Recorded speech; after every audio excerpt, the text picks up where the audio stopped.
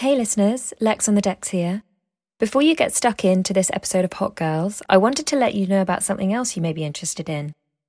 Though Hot Girls in its podcast format isn't releasing new episodes any longer, if you head over to my Substack, which is lexonthedecks.substack.com, you'll find more interviews and insight on gender minority artists and how to overcome any barriers to entry. You'll also get the opportunity to sign up to my weekly newsletter, 5 Good Things. This is an email letter which will land in your inbox on Fridays, sharing 5 of my favourite cultural or creative discoveries of the week. You'll find all that on lexonthedecks.substack.com. Thank you, and I hope you enjoy this episode of Hot Girls. I'm Sandra, and I'm just the professional your small business was looking for. But you didn't hire me because you didn't use LinkedIn Jobs. LinkedIn has professionals you can't find anywhere else, including those who aren't actively looking for a new job, but might be open to the perfect role, like me. In a given month, over 70% of LinkedIn users don't visit other leading job sites. So if you're not looking on LinkedIn, you'll miss out on great candidates like Sandra. Start hiring professionals like a professional. Post your free job on linkedin.com/people today. Millions of people have lost weight with personalized plans from Noom. Like Evan, who can't stand salads and still lost 50 pounds. Salads generally for most people are the easy button, right? For me, that wasn't an option. I never really was a salad guy. That's just not who I am. But Noom worked for me. Get your personalized plan today at Noom.com. Real Noom user compensated to provide their story. In 4 weeks, the typical Noom user can expect to lose 1 to 2 pounds per week. Individual results may vary.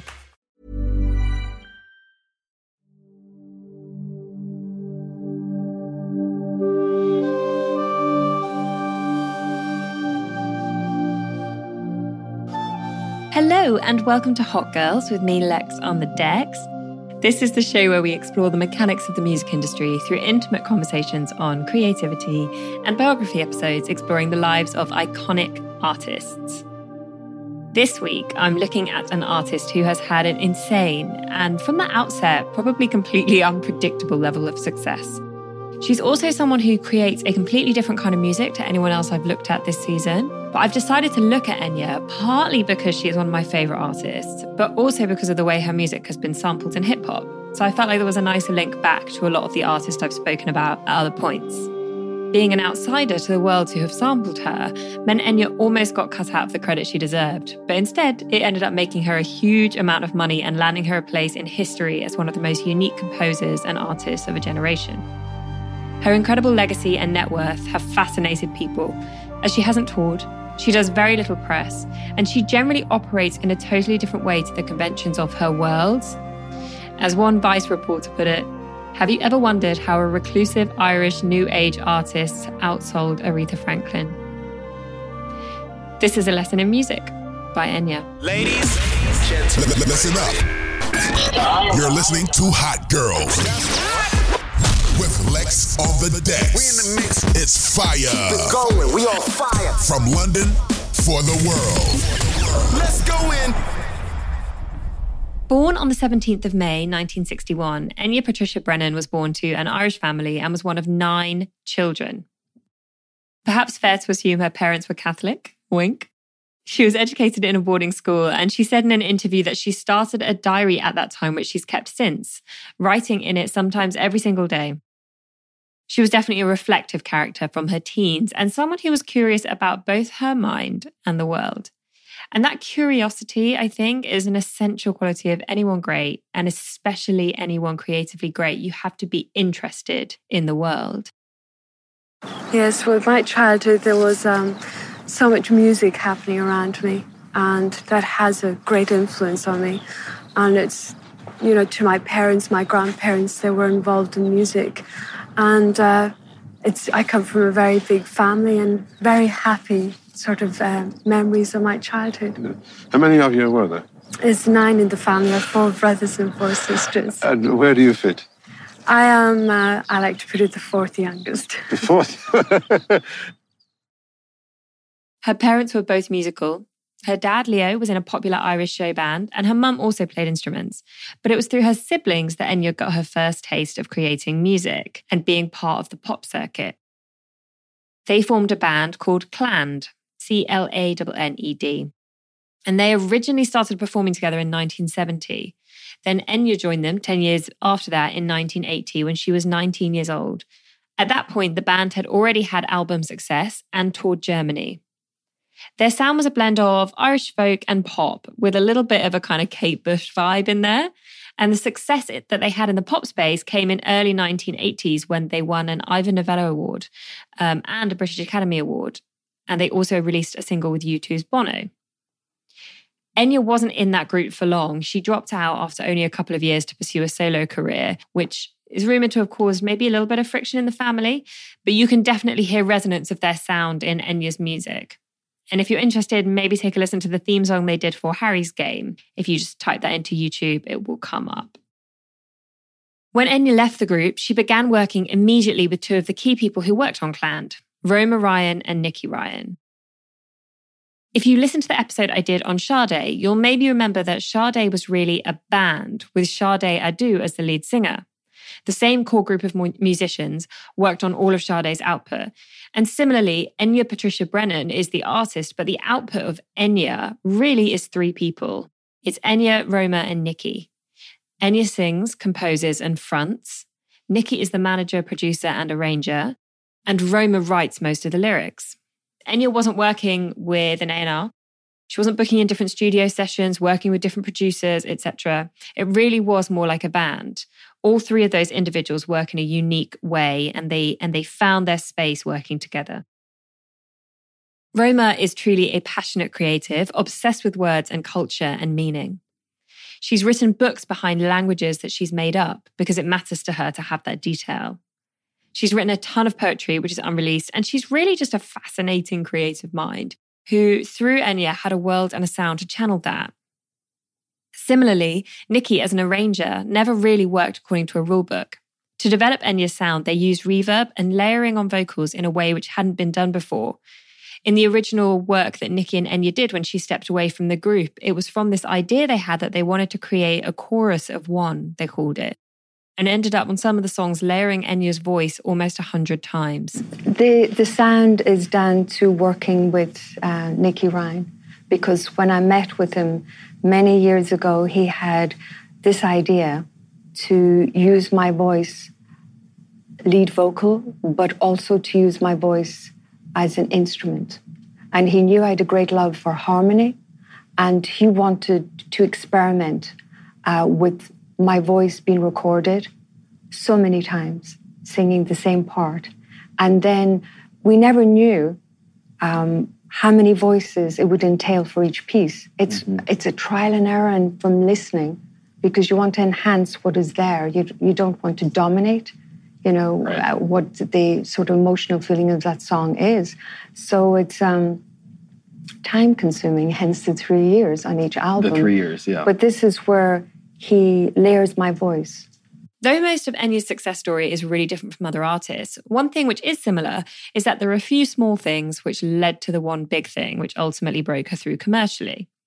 For Enya as a solo artist, the smallish thing was when she was commissioned to contribute to the soundtrack of a small film called The Frog Prince.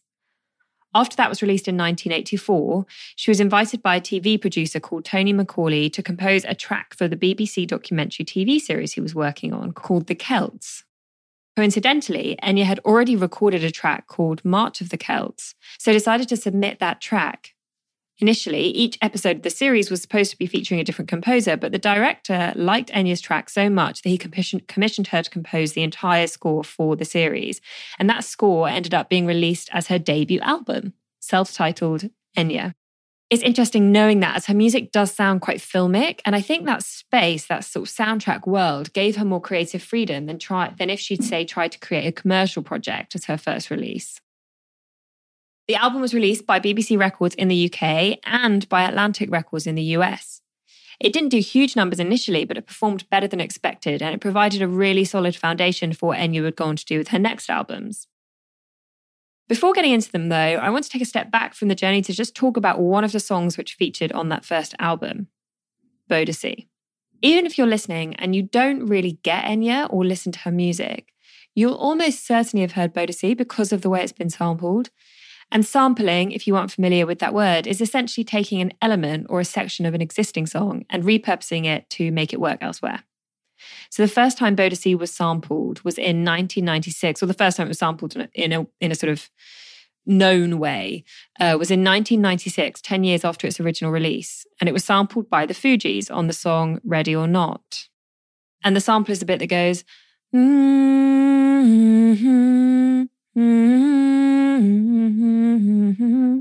that resonates.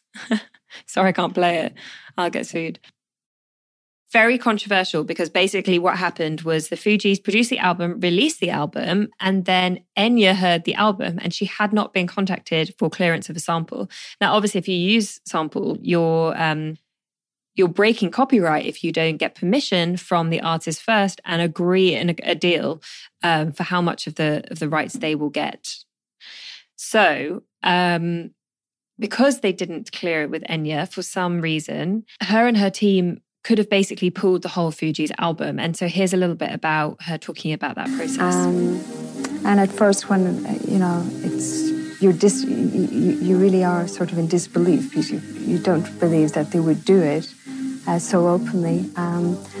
But when I heard the album and I did hear Bodhi, I was quite disappointed, because they had sampled quite a few songs and had credited the various people, and I'd asked and seeked permission, but had not with me. So immediately the record company and the publishers just went to their record company and said, we're going to pull the song, which entailed pulling the album. But then the manager, David Songberg, came and spoke and said that they were not of rap but of hip-hop, and that they were trying to portray a different image and trying to say something that was quite different. So I listened, and then in the end, I got very concerned for the group, because they had a #1 album in the US charts. And I thought it'd be terrible that they'd have to pull the album out of the charts, out of the shops. So I said the song would stay in the album, but they had to put in an apology with their record. It has to be that people just can't go and take music from somebody without permission.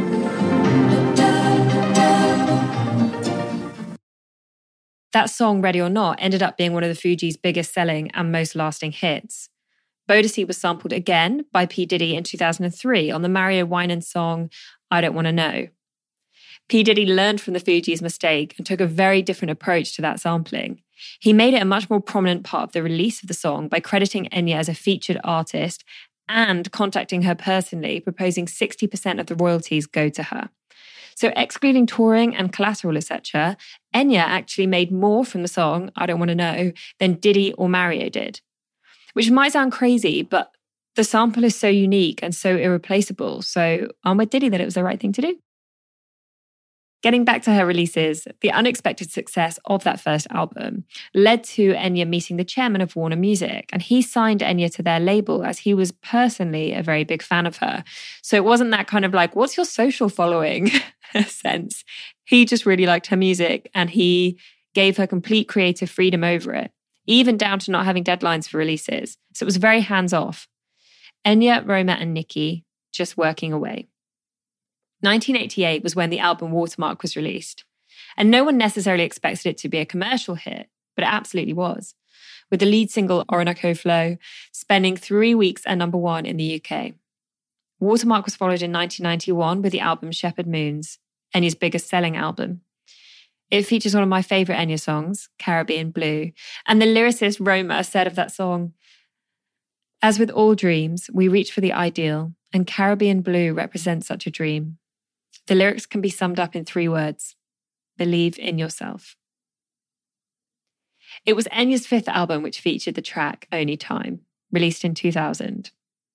And it was around that time that Enya's career circled back to the world of soundtrack, as she became a key voice on the soundtrack and musical composition for the Lord of the Rings trilogy. May it be. That song received a Golden Globe and Oscar nomination. So now you have a sense of Enya's background and journey to success. I want to just highlight a few interesting things about her. The first, which has gathered a lot of interest on the old net, is her living setup and her supposed reclusive lifestyle. Enya lives in a castle in Ireland by herself, with some staff, but single. She said that when you're creative and mysterious, people automatically describe you as eccentric. I'm going to read an extract from The Sun, that pinnacle of British journalism, mainly for the lols, but I also think it highlights why she might perhaps prefer to engage in press slightly less frequently than other people. She is wealthier than Adele, has sold more records than One Direction, and lives in a castle next door to Bono. Yet despite her phenomenal success, Irish singer-songwriter Enya has never been snapped stumbling out of a nightclub, nor has she ever dated a fellow star or been involved in a bitchy celebrity catfight. As one pal admitted, she's not exactly a barrel of laughs. You wouldn't go for a few pints with her. Despite shifting more than 75 million albums globally, the single 59-year-old, whose £91 million fortune was last week revealed to make her the richest woman in British and Irish music history, has never even toured as a solo artist. Instead, she spends her days as a recluse. A reclusive living in what I imagine is an absolutely beautiful castle and probably a very creative, inspiring place. Since purchasing the castle, Enya has made significant changes to its boundaries. She's had to increase the height of the gates and the walls. And so she has increased the privacy around it. But I think that living environment is part choice, partly about taste and inspiration, but also partly about protection. Unsurprisingly, I think, given the majesty of her music, she's had several stalkers and some quite haunting experiences as a result. In 1997, a stalker actually stabbed himself in the neck after being thrown out of her parents' pub. He'd been tracking her for a year by the time that incident happened. And in 2005, 2 stalkers appeared near her home within a week, with one actually gaining entry and tying up one of her members of staff in her home while trying to find the singer. Enya managed to flee to a bedroom and triggered a pre-installed panic alarm, which fortunately spooked the stalker, and she was unharmed. The next thing I want to touch on is the global nature of Enya's music. As well as being number 1 in the UK, she's been number 1 in Japan, Switzerland, New Zealand, Sweden, and Germany. And I think a huge part of her success is down to the way her and Roma work with lyrics. It's almost like the meaning of Enya's songs isn't explicitly given to you in words, like in most songs. It's like a layer deeper. To give you an example of what I'm kind of getting at or what I mean, when you listen to, let's take Adele's Hello, the lyrics are very literal and they move you because of how literal they are and because you can imagine being in that situation. You know, like, hello, it's me. And she's like on the end of the phone saying, hello, it's me. It's literal. Versus, as I said, when Roma described what the lyrics of Caribbean Blue were about, they were about a dream, a deep dream, and the ideal of that dream being realized in the way that Caribbean Blue Sea is like the ideal dream. It's a fantasy in itself. So the meaning of the lyrics is not actually the words that are said. It's the words describe the way you feel. Does that make sense? And there's that layer. And then I think there's also the fact, English isn't the only language that they use. So Enya's songs mix English, Gaelic, and Latin, as well as with J.R.R. Tolkien's languages, Sidara and Quexian. I think I'm pronouncing that right, but essentially the language of the elves for the Lord of the Rings work. And then there's also a 5th language that Enya developed with Roma Ryan called Loxian, which Roma says is purely an artistic language and that it wasn't originally intended to be used more than once.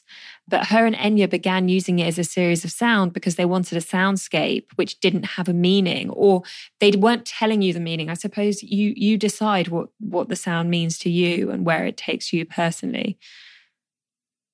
These languages and the depth of the creative worlds that Enya, Nikki, and Roma build creates a space for a hyper-loyal fan base to own a deep knowledge about an artist in a way that's harder to do with the more visible and overt stars of today. There's less exclusivity with most artists out there in the world than there is for Enya's loyal fans who really can take the time to learn these languages. That can be part of understanding her as an artist and obsessing. There's actually an official Enya fan forum called Unity, who connect with each other across globes and arrange ways to expand the legacy of her music and develop the worlds around it. Well, the Grammy was a wonderful achievement.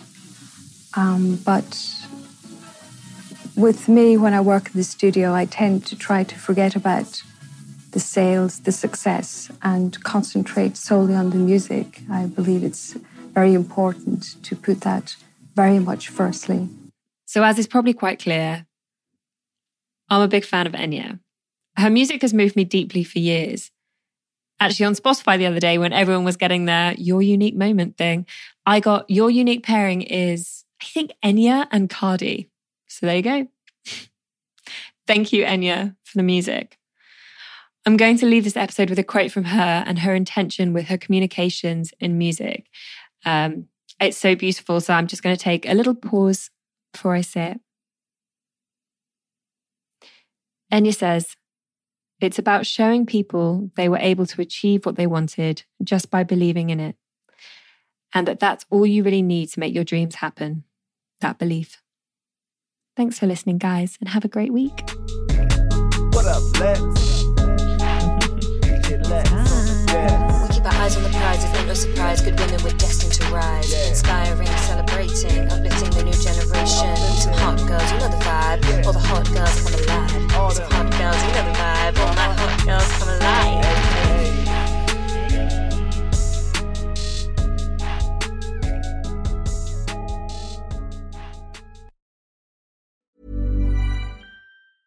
Hey, it's Paige DeSorbo from Giggly Squad. High quality fashion without the price tag. Say hello to Quince.